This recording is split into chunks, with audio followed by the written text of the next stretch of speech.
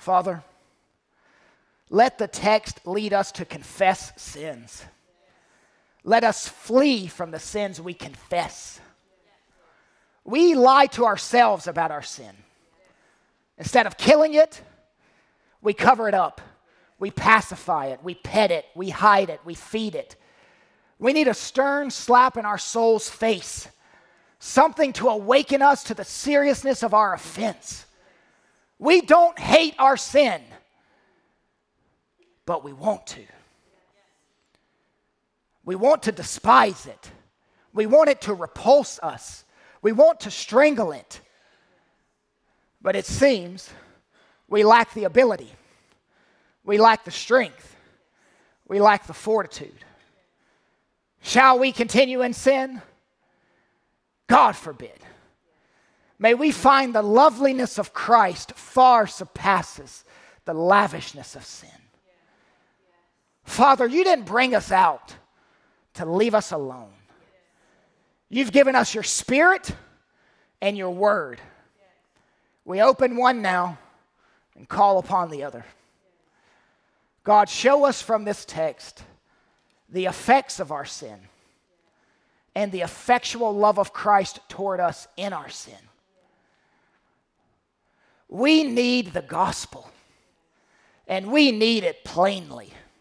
We need it powerfully. We need it persistently. Grant us, dear Lord, a gospel glimpse this day. This is our corporate plea. Amen. This text is good for future pastors, for those rushing to get into the ministry. Paul went to Corinth, won a bunch of people to Christ, started a church, fed them, discipled them, prayed with them, preached to them, 18 months pouring into them. Do they celebrate him, love him, send him thank you letters? No, they throw rocks at him. Not literal rocks, verbal rocks. They aren't appreciative of him. Paul speaks from his heart about what it's like to be their pastor. He's brutally honest. Paul reveals to us why they put pastors on a platform. It's so everyone can get better aim. Future pastor, if you go through this chapter and run to the ministry instead of away from it, you just might be able to last in it. I want you to go through this hard passage and for it to further confirm you are meant for full-time ministry. My prayer is that God will use this text to make preachers out of some of you men and some of you boys. Before I came here, I trained future pastors in a college and seminary. I'm still doing it, but in a healthier venue, training pastors within the local church. I hope an army of pastors come from FFC. And you say, but then they would have to leave. Yes. Multiplication by subtraction. This text is good for future pastors. This text is good for current pastors. Paul pastors this church in Corinth for 18 months. The entire time, he never collected a salary. He picked up a job at Bass Pro Shop making tents out of leather. They didn't take care of the financial needs of the one feeding them. They didn't free Paul of other responsibilities so he could focus on prayer and preaching. They questioned his motives. They fought everything he ever did in Corinth. And when he left, many of them said, glad he's gone.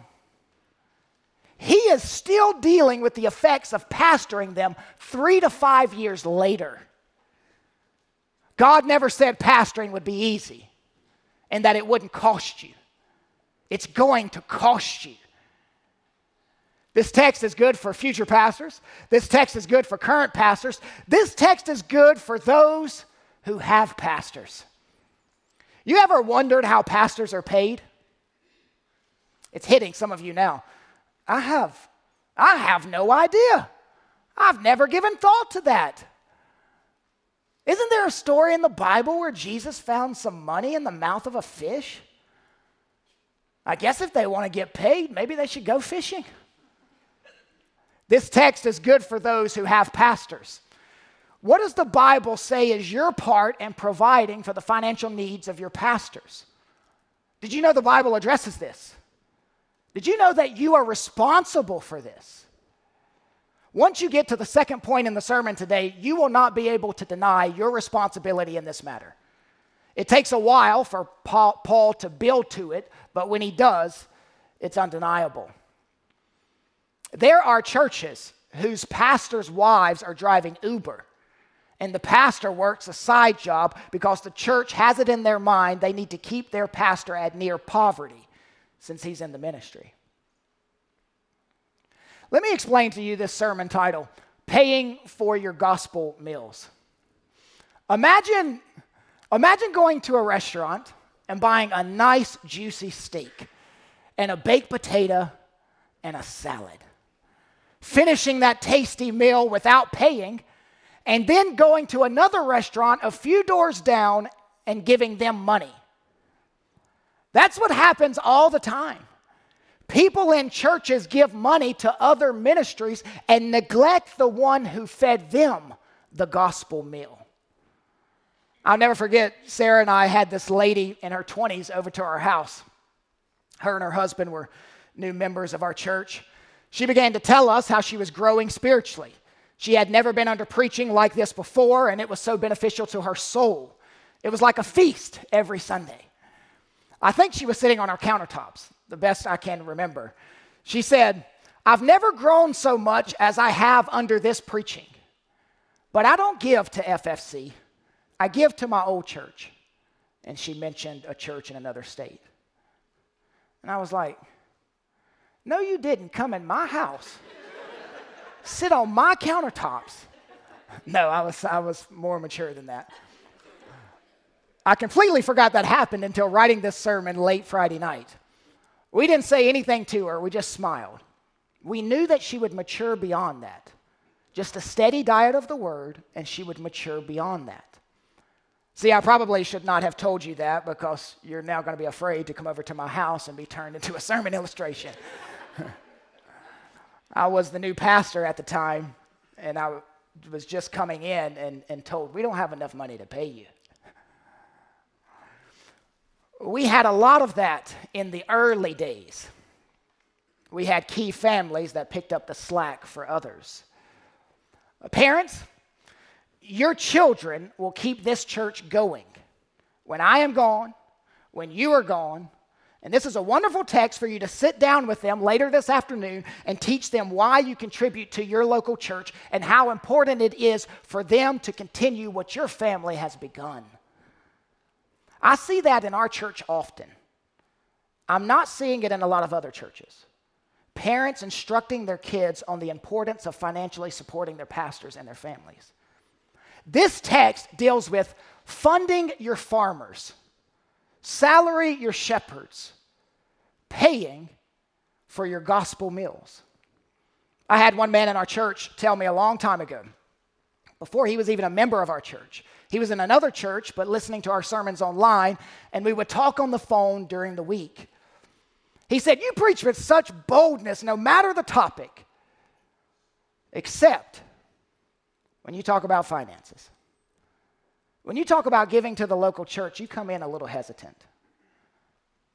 He was right, and it's something I intend not to do today. I intend to speak with boldness on your need to contribute to the place who is feeding you gospel meals. He told me that nearly 4 years ago, and it's completely changed how I speak about this. Giving is crucial for your discipleship. You need to do this to grow in the Lord. You need to exercise this muscle regularly. I hope some of you that are not contributing will start contributing. You will no longer dine and dash. Some of you, you've got food all over your mouth, crumbs on your shirt, walking right out after enjoying a good meal and contributing nothing to God's restaurant that served you the gospel meal. Soul food is valuable, and a lot goes into prepping it. This text is good for future pastors. This text is good for current pastors. This text is good for all those who have pastors. And this text is good for those who are suspicious of pastors. You have a right to be suspicious of some pastors because there are some wolves behind the pulpit. There are some getting rich off fleecing the sheep. There are even social media accounts now showing preacher swag. Pictures of preachers wearing $10,000 watches, $20,000 suits, $8,000 Jordans. Preachers are setting the trend in fashion. Non-Christians are trying to keep up with the preacher swag. These pastors justify their luxurious salaries by all types of verbal gymnastics. They merchandise the gospel and market themselves. Some of you came here from a church who had a pastor that embezzled money from the congregation. Some of you came from a church where a pastor simply took the job because it paid well. I came from a church where there would be 1,000 cars in the parking lot, and only one of them was a brand new Mercedes-Benz, the pastor's car. He pastored a blue-collar church but lived a white-collar life. He lived above his people. Don't let rich, flaunting preachers keep you from obeying this text. You think they didn't exist in the first century? Wolves existed in every century. The love of money infested pastors' hearts long before America. Don't overreact to pastoral financial abuses in such a way that it causes you to fail to obey the clear commands of Scripture. God deals with wolves among his sheep, whether the wolves are destroying the flock or whether the wolves are pretending to be the shepherd. You non-Christians, you're going to get a little sneak peek in how God designed for his church to function financially. Here's what I have for you. The text broken down in this way. 3 movements. Unpacking the realities of pastoring a hard church, that's verses 1 through 3. Establishing the right for financial support, that's verses 4 through 12a, and then 13 and 14. Rejecting the right of financial support, that's verse 12b and 15 through 18. Unpacking the realities of pastoring a hard church, establishing the right for financial support, rejecting the right of financial support. You don't have to write all that down now. We're going to take them one at a time. Unpacking the realities of pastoring a hard church. Paul opens this text by blasting them with 4 successive rapid-fire questions. To each question, he expects the answer yes. Notice verse 1. Am I not free? Am I not an apostle? Have I not seen Jesus our Lord? Are not you my workmanship in the Lord? This is Paul's self-presentation. The church had cast aspersions on Paul. They undermined his apostolic authority and sought to damage his credibility, doubting his word and dismissing his ministry. He quips, "Can't you read? It says apostle on my business card." Paul calls himself apostle 19 times. He was an apostle. He saw the risen Christ. He was given apostolic authority, a unique position in the first century church. Anyone who calls themselves an apostle today are false apostles. This office no longer exists.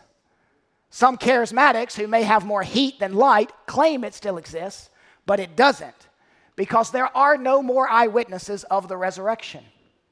Now, I want to stop here and anticipate some pushback. I want to answer it now so you're not thinking about it throughout the sermon. You might wonder, Kyle, is this not referring to apostles, not pastors? Why are you applying apostle truths to pastors?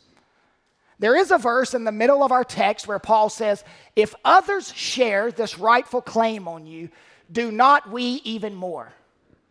Regular pastors have this claim on you, do not apostles even more? You will see Paul start narrowly with apostles, but then he will broaden as the text builds to include all gospel preachers. Here, Paul seems agitated by the church's constant questioning of his apostleship. And it may be that some churches question Paul's apostolic authority, but Corinth shouldn't be one.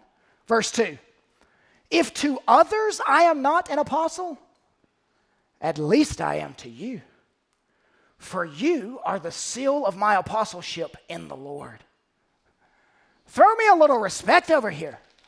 You are living proof of my apostleship, the seal. The seal was a clay or wax stamp that guaranteed the quality of the document. My work among you bunch of hard-hearted people demonstrates my apostleship. He says, why are you always questioning my authority? Why do you not follow God's ordained authority in your life? I am not a thorn in the side of the church. I am the doctor who assesses the church. Verse 3, this is my defense to those who would examine me. You see the legal terminology? Defense, examine. Both words come from the Roman law court. Paul's writing as if he is in court being charged, and he gives his defense. It's an impassioned defense. He will face head-on the accusations that deny the validity of his apostleship. He's prepared for the hostile cross-examination. He's bringing more pieces of supporting evidence. He's not looking to establish his right, but reassert it. Paul feels like he's on trial, and they are standing in judgment over him. Which leads to an application. An application for future pastors and current pastors. The health of your church does not determine the health of your soul. The health of your church does not determine the health of your soul. Paul started this church and pastored it for 18 months. He left. Apollos came to pastor it. He's been pastoring it for the last 3 to 5 years. I think it's safe to say both men pastored in an unhealthy situation. It was a hard church. Paul doesn't beat around the bush on the realities he faced while pastoring this hard church. I read recently how pastors admit to fighting constant depression. How they admit they are in an unhealthy place spiritually. How the wives of these pastors feel their husband is overworked, that the church is killing him, robbing the family of his time. Can't you quit and get a secular job? I read all that recently, but I don't have to read it to know it's true. I just have to talk to pastor friends. Future pastors and current pastors, some will tell you, you're in an unhealthy situation, so of course you are unhealthy. But it doesn't have to be that way. Paul and Apollos labored in a hard church, had hard conversations, hard situations, yet they never developed a hard heart. They still guarded their soul and remained healthy.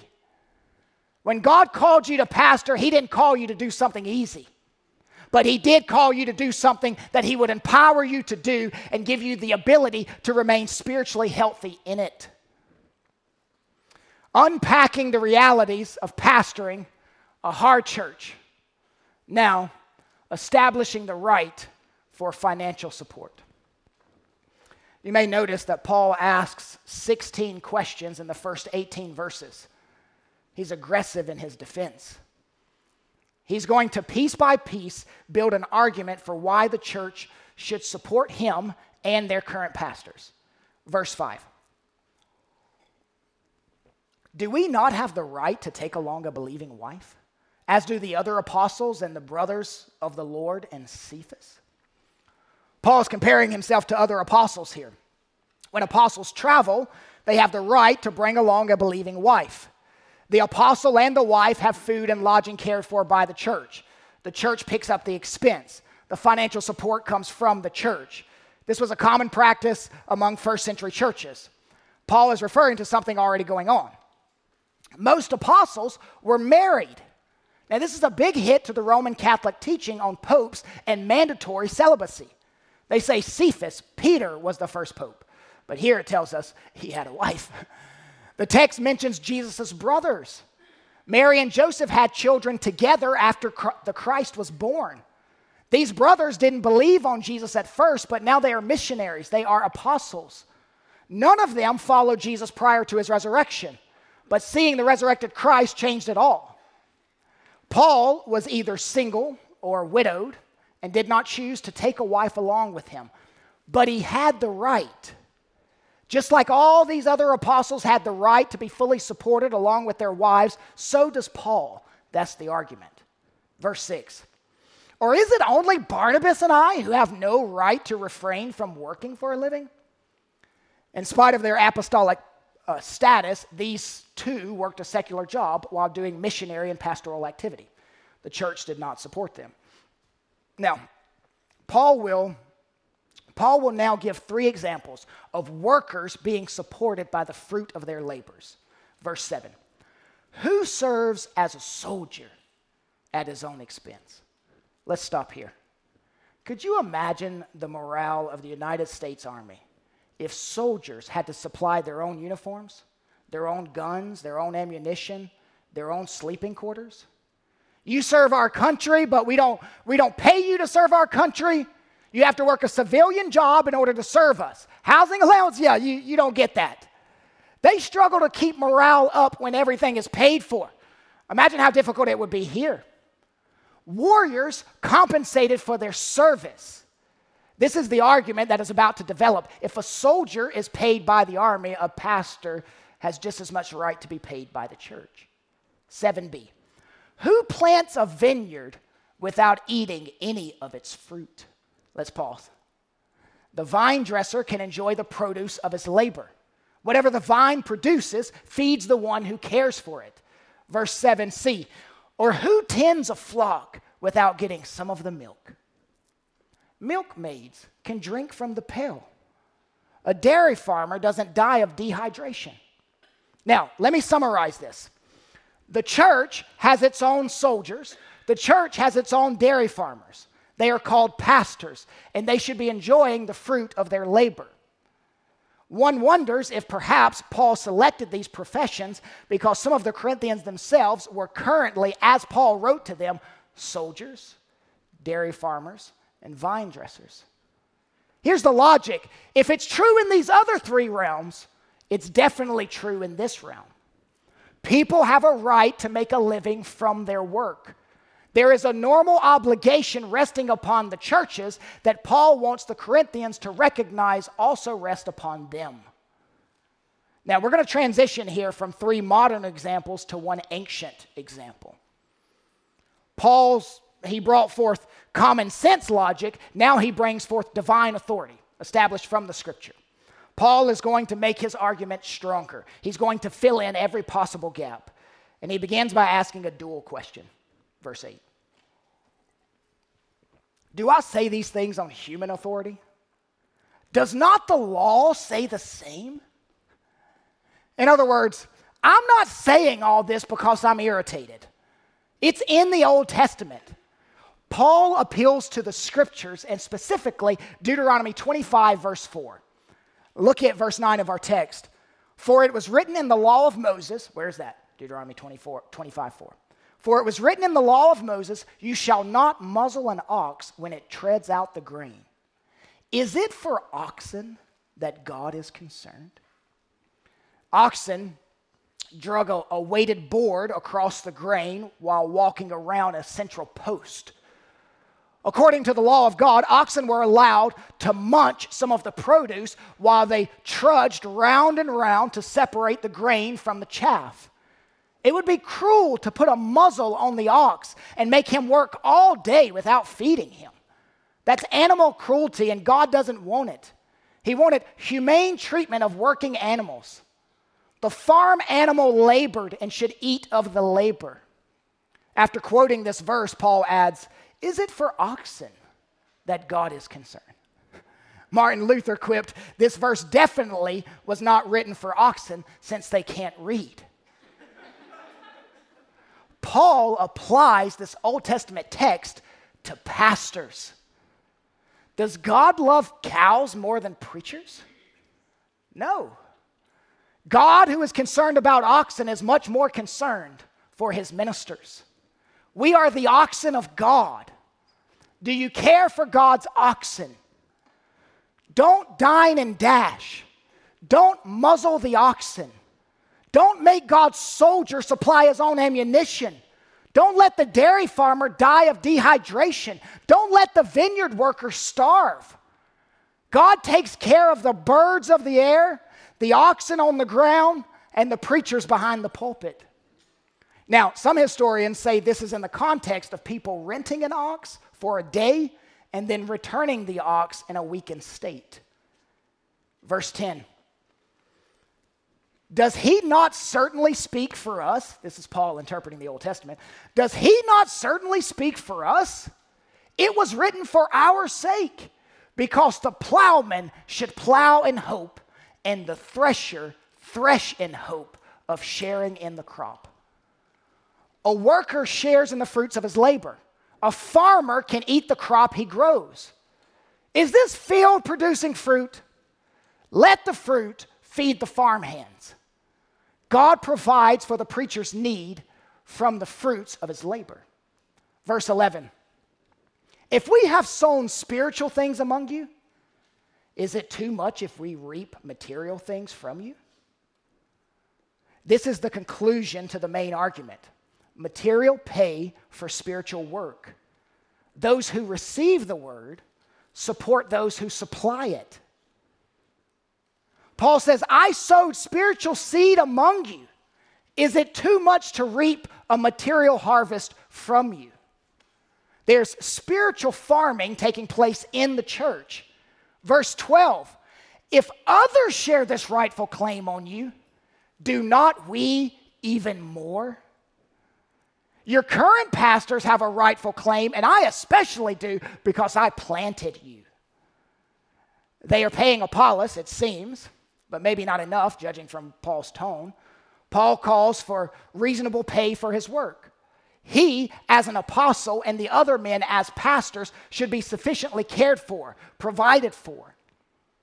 Everyone thinks a soldier should have his mortgage paid and his house paid for, his mortgage paid and his food paid for because he's laboring. Nobody thinks ill of that. Paul carries that over. What if a man starts a church, pastors a church, and the church is growing, it's flourishing, it's doing well? Can he not make a living from it? Verse 13. Do you not know that those who are employed in the temple service get their food from the temple, and those who serve at the altar share in the sacrificial offerings?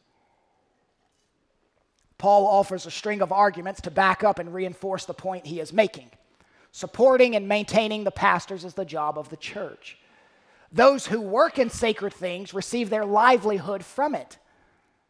Now, I'm not so sure he's referring to God's temple here, because those sacrifices basically ended when Jesus was sacrificed on the cross as the final lamb.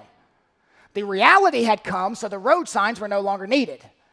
I think this could be talking about pagan temples. Paul has been talking about pagan temples. Hear the sting. The pagans take care of their pastors, but you don't take care of your pastors. Verse 14.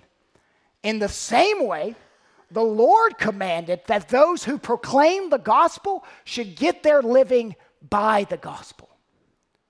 Paul cites Jesus to clinch the argument. Those who proclaim the gospel should get their living by the gospel. Jesus said so. He appeals to Jesus. The Lord, not mere humans, commanded this. Now, most scholars believe this is referring to Jesus' words in Luke 10 and Matthew 10. The gospel laborer is worthy of his living. In other words, Jesus said, pay for your gospel meals. Paul has given 3 modern-day examples: a soldier, a dairy farmer, and a vine dresser. He did expand on that a little bit and give a regular farmer example too. Then he moves from the modern examples to the ancient example, oxen. And then he gives the Jesus command. Scripturally, he applied to the Old Testament and the New Testament to teach the church to support their pastors. Now, an application for those who have pastors. Those proclaiming the gospel should get their living by the gospel. Paul says these are the words of Jesus. Churches should provide a salary for the pastor to allow the pastor to do what God has called him to do. Now, there are some brethren and some primitive Baptists who say that pastors shouldn't be paid. I disagree. I think the Bible disagrees. Are you feeding the ox that is treading out the grain? Are you supporting the man who is feeding you spiritually? When you give to this church, that is what you're giving to. You're giving to gospel ministers, to gospel ministry, to gospel work. A pastor's wife shouldn't have to get a job outside of the home when she has small children. The church should care for the pastor's needs and for the pastor's wife, just like the New Testament churches did with the apostles and their wives, which Paul inferred was the case with the pastors who were not apostles. Here's the implication from the text. Pay your pastors. You need to provide for those who give the gospel to you. Now, some say, I think all pastors should be bivocational. How do you square that with this text? Now, as a concession, I realize in some third world countries, this may look different. Their full-time support is going to look different than what it looks like here in the richest society in the history of mankind. And it is interesting that this is still an issue in the richest society in the history of mankind. Societies change, but hearts don't. God inspired this text to take care of his gospel oxen.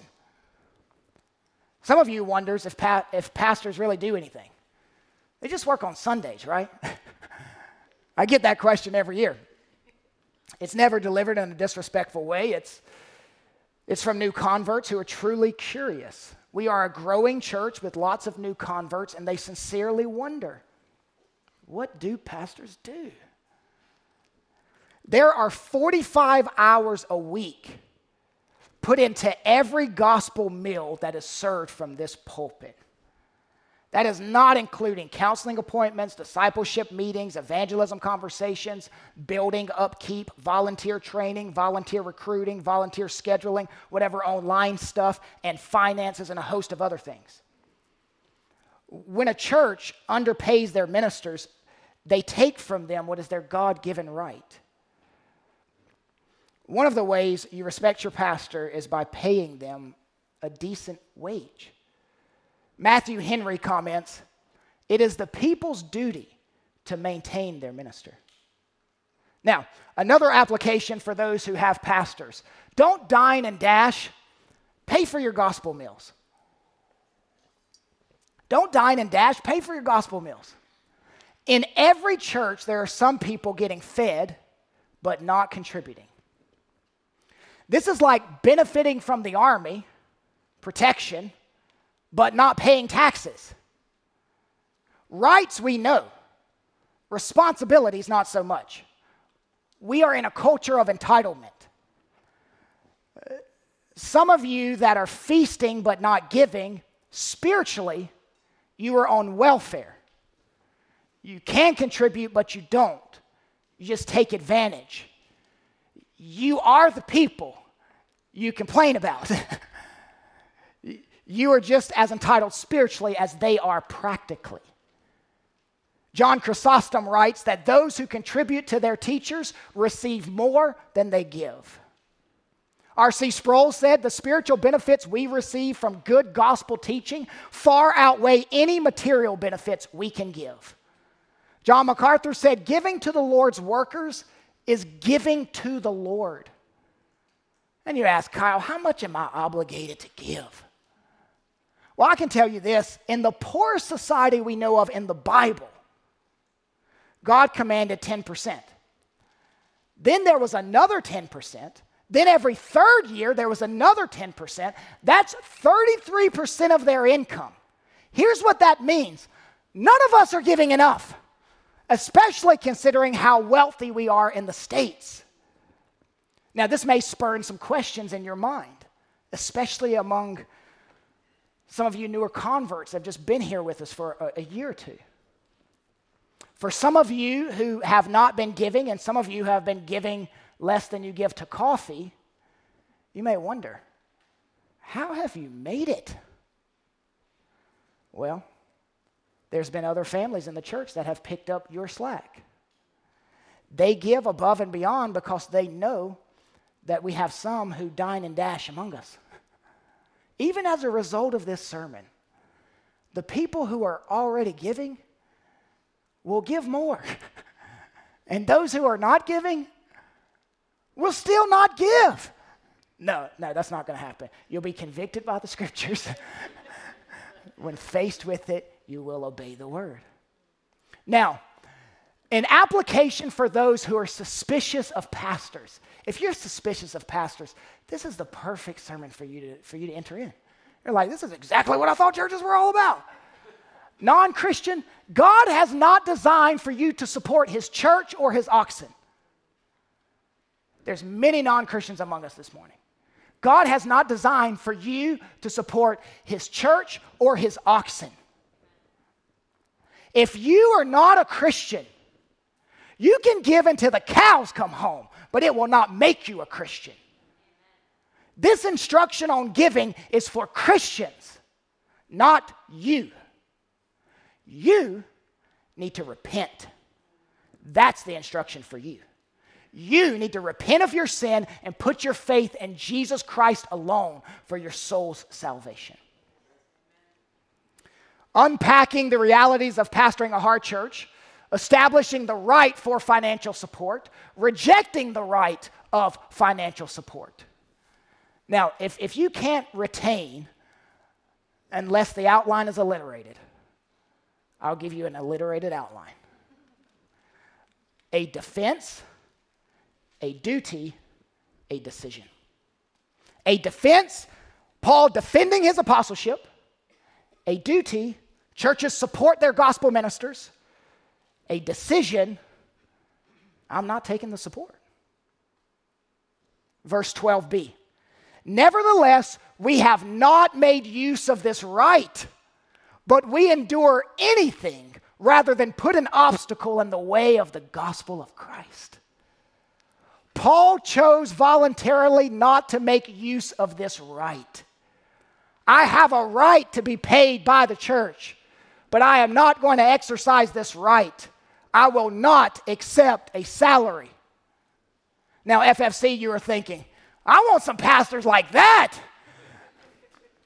Paul did not refuse financial assistance because he and the other apostles and pastors had no legitimate claim to compensation for gospel labor. Rather, he would sometimes surrender this right of support in order to remove any obstacles to the gospel. Why would this be an obstacle to the gospel? Some historical context helps us. Paul desired to separate himself from the traveling philosophers. Corinth was filled with itinerant philosophers who went about and philosophized. And the people gave money to them to sit under their teaching. The world pays their preachers to give them a false gospel.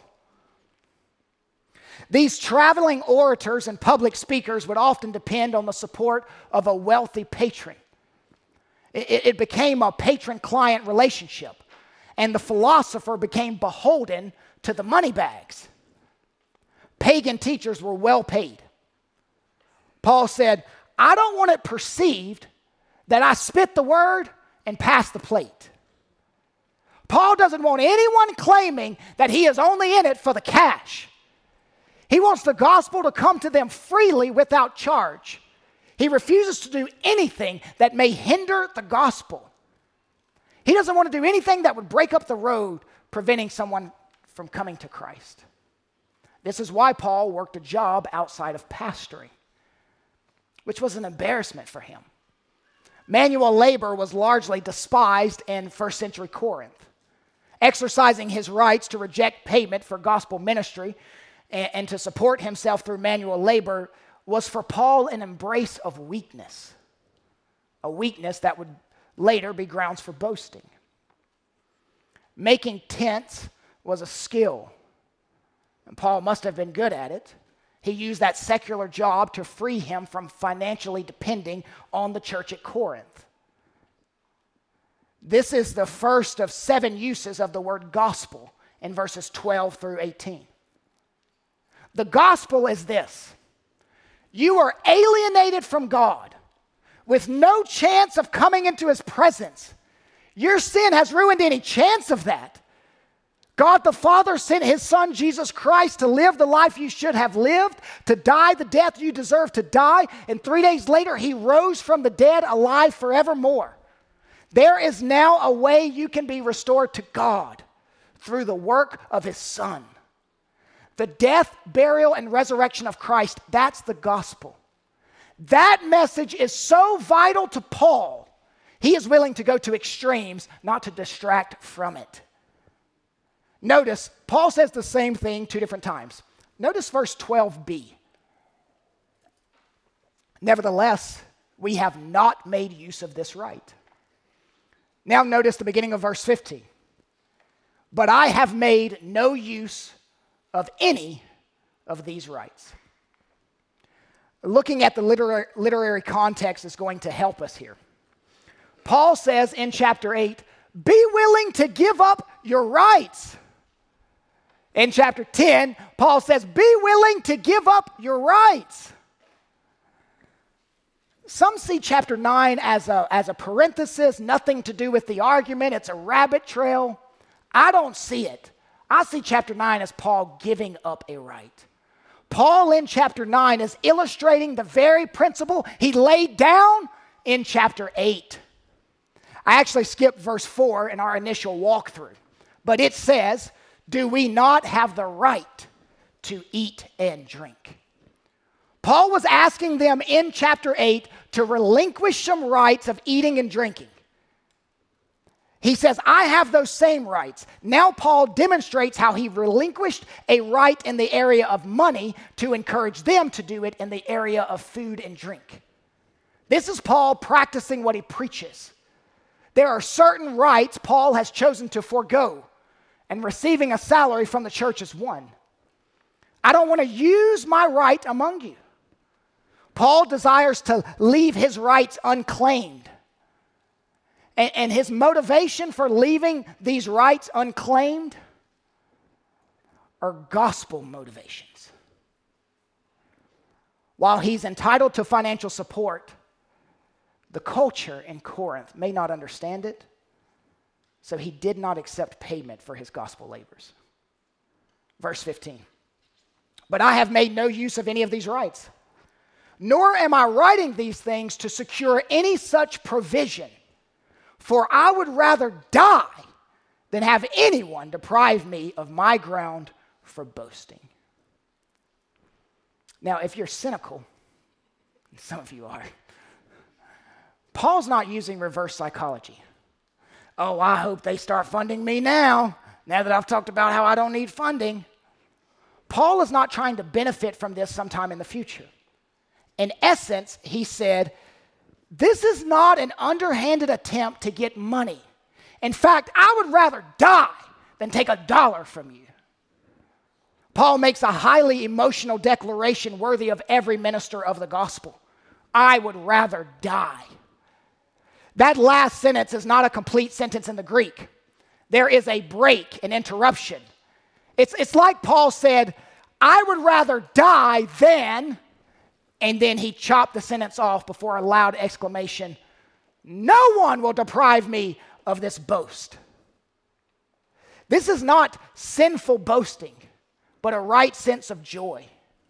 Boasting in the weakness of working while preaching to not hinder the gospel. Verse 16. For if I preach the gospel, that gives me no ground for boasting, for necessity is laid upon me. Woe to me if I do not preach the gospel. Paul possesses an unquenchable desire to preach the gospel. Like a fire within the bones. It's a driving force within him. He shouldn't be praised for preaching the gospel. Don't clap for him for preaching the gospel. He's under divine compulsion. It's an unavoidable act. He was drafted into this. He was not given any choice in the matter. On the Damascus Road, Jesus didn't meet Paul and say, hey, you want to be a preacher? Think about it. Let's talk about the pros and cons. No, Jesus came down on the Damascus Road and punched him in the mouth and said, you will spit my gospel around the world. He was conscripted into this position. It wasn't voluntary. Conscripted soldiers don't boast. Paul said, I don't carry this out on my own initiative. I've been commissioned. I've been tasked. Paul is fulfilling an obligation. Woe to me if I don't preach the gospel. He goes further in this, comparing the work of a free person versus the work of a slave. Verse 17. For if I do this of my own will, I have a reward. But if not of my own will, I am still entrusted with a stewardship. In other words, Paul is a slave of Christ and is therefore entitled to no reward for his labor. He must serve because he is a slave. He did not choose to be a preacher. Rather, this vocation was imposed on him from without. Paul recognized the gospel as something solemnly entrusted to him. Verse 18. What then is my reward? What great reward motivated Paul to forfeit his rights? He expects to be paid later. Eternal rewards motivated Paul. He does indeed have a reward, just not a monetary one. Look at the end of verse 18. That in my preaching I may present the gospel free of charge, so as not to make full use of my right in the gospel. What kind of news leads a man to work for free? There is a word play here. His pay is presenting the gospel without pay, preaching without charge. Paul, I want you to come and preach a conference. Preach at the church on Sunday morning and then the conference Monday night and Tuesday night. How much do you charge? Paul says, free. Free. Yes, I preach the gospel without demanding or expecting payment. I preach the gospel for free, but you must understand, I'm enslaved to preach this gospel. His pay was to serve without pay. The gospel gave him rights, but he chose not to use them. Now, I have 3 or 4, 5 applications. I don't know how many. I think I have 3. An application for future pastors. An application for future pastors. Pastoring is not something you decide to do. It's something you're enslaved to do. Pastoring is not something you decide to do. It's something you are enslaved to do. It's something you will die if you don't do. Reformed thinkers have long spoken of the internal call and the external call, particularly in the case of pastors. It's both a calling and a compulsion, an insatiable desire. There will be hard days and hard churches, but God gives you a hard spine to stick it out. Like Paul, you are going to do it whether the money is there or not. You will likely be underpaid. You will be able to make more money in the secular world. You will have people telling you to leave, but God is telling you to stay. There will be immature, ungrateful, selfish people. It's called ministry. Be like Paul and don't run from the hard. Counseling agencies and pastoral groups are too quick to give men an exit from the pastoral role. Indeed, some should exit because they never should have been in it in the first place. An application for current pastors. You are not a hired preacher. You do not preach because you are hired. You do not preach because you are hired. No one pays a pastor to preach the gospel. They free a pastor from financial responsibility so he can preach. They free him of financial distractions so he can focus on prayer and preaching. You preach a free gospel that sets people free, and you preach it freely. Part of why Paul refused a salary was because in this day, these traveling philosophers, it would create a patron-client relationship. The preacher was beholden to Mr. Moneybags. Pastor, don't ever be beholden to the biggest givers in the church. There is never a patron-client relationship in ministry.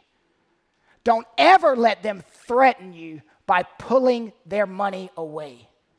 I've told more than one, where they can take their money. Their money comes and goes with their demands being met. I will die before I make a decision based on your giving. Don't ever sell out for a big giver, because Christ paid for something they could never pay for. Sins forgiven. We don't sell out Christ for big givers. An application for everyone. A junk drawer full of helpful implications. I just couldn't put it under a heading. A junk drawer full of helpful implications. I heard a story about a preacher in Kentucky who rode a very fine, healthy horse. But the preacher himself was a very skinny fellow. One day, one man in his church asked him the question, which had been a matter of discussion, "How is it, preacher, that your horse is so fine and healthy looking, and you're such a skinny fellow?" The preacher answered, "Well, I will tell you. I feed my horse, and it is you that feeds me." Scripture itself gives ample precedent for the congregation to support their pastors, to pay their pastors, or better, to free their pastors of financial needs. Now, this could be rooted in the Old Testament. 11 tribes were taxed and gave offerings to take care of the priestly tribe. This text teaches that the pastor is entitled to a salary. Now, for our transient crowd, you will typically pick up on this about a month or two before you move away. Another church benefits from our good teaching on this, and that's fine with us. Let's pick up some other random things in this drawer. Oh, look, there's a note. There's a note, and it says, "I love my pastor so much, I'm going to miss church on Sunday so I can work and give that money to pay for these gospel meals." The Lord doesn't need your money. He can send a Paul that does it without your money. Get in the corporate worship service. Charles Spurgeon attests, "No amount of salary can make up to you the disadvantage of being kept from the assembly of the saints. No amount of salary can make up to your soul the loss sustained by missing the word." There's something for children in this drawer. Start giving now. Children, are you being fed? Start giving now. Hey, future pastor, there's something in here for you. You want to be in the ministry, but you don't give to the ministry? You need to drop everything and go back to the basics. It's one of the first questions I ask of all people wanting to go into the ministry. Your giving should be exemplary if you desire the office of a pastor. Now, there's something in this drawer for the kind church member. Some of you, you are so generous. You are so kind. You are so loving. And you're going to start slipping the pastors $20 bills and $100 bills just to show them you love them. All of our pastors know if they receive cash from anyone, they have to put it in the offering box at the church. We don't accept money. You say, "Well, Kyle, in the first century, they gave money and food directly to the pastor." Maybe. We don't do that here. My point in this is to teach you that you give to God's church, and the pastors are supported through the general budget, not outside of it. God commands those who are ministered to support the ministers. But the ministers don't have to accept it. This example of rejecting compensation for gospel ministry is not required of all pastors. Paul is free to give up his own rights, but not free to give up the rights of other pastors. Should pastors today assert or release their right to be supported? They should do whichever will serve the gospel and the church better. Certain mission fields, I could see this being a very appropriate thing. Now, I'm about to preach the gaps here. I just want to warn you.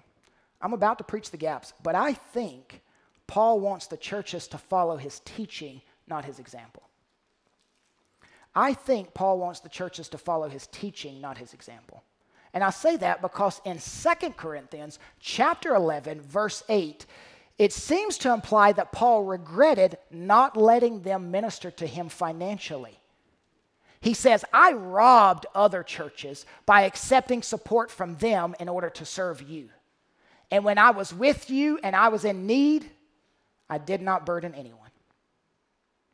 1 Timothy chapter 5, verse 17 and 18, Paul tells all churches to support their pastors and tells Timothy to accept the support.